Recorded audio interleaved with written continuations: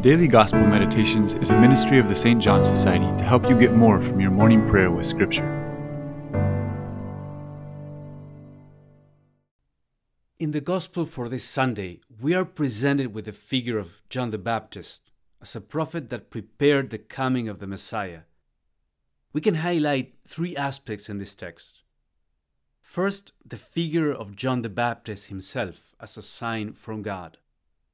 Just like miracles are an evidence that a supernatural power is at work in the physical world, so similarly, God works miracles in the human world.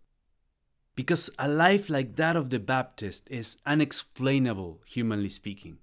Who lives that way? He was celibate, probably lived in a cave or a tent. He wore rough clothing and ate what he could find out there.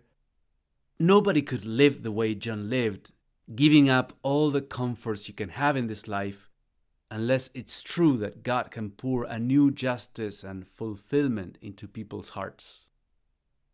Secondly, we read that John rebuked the leaders of Israel. Pharisees and Sadducees showed up at the right time and went through all the motions, but John's rebuke indicates that their lives were not in agreement with what they professed.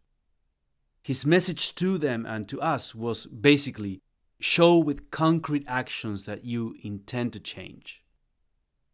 In the third place, John said that while he baptized with water, the Messiah would baptize with the Holy Spirit and with fire. What we see here is the contrast between the ascetical part of Christianity, that is the discipline, what we can do or give up, and the mystical part, what the Holy Spirit does in our hearts, transforming them. Now, the discipline part feels harsh, but we relate to it better because we get it. Just tell me what to do and I'll do it.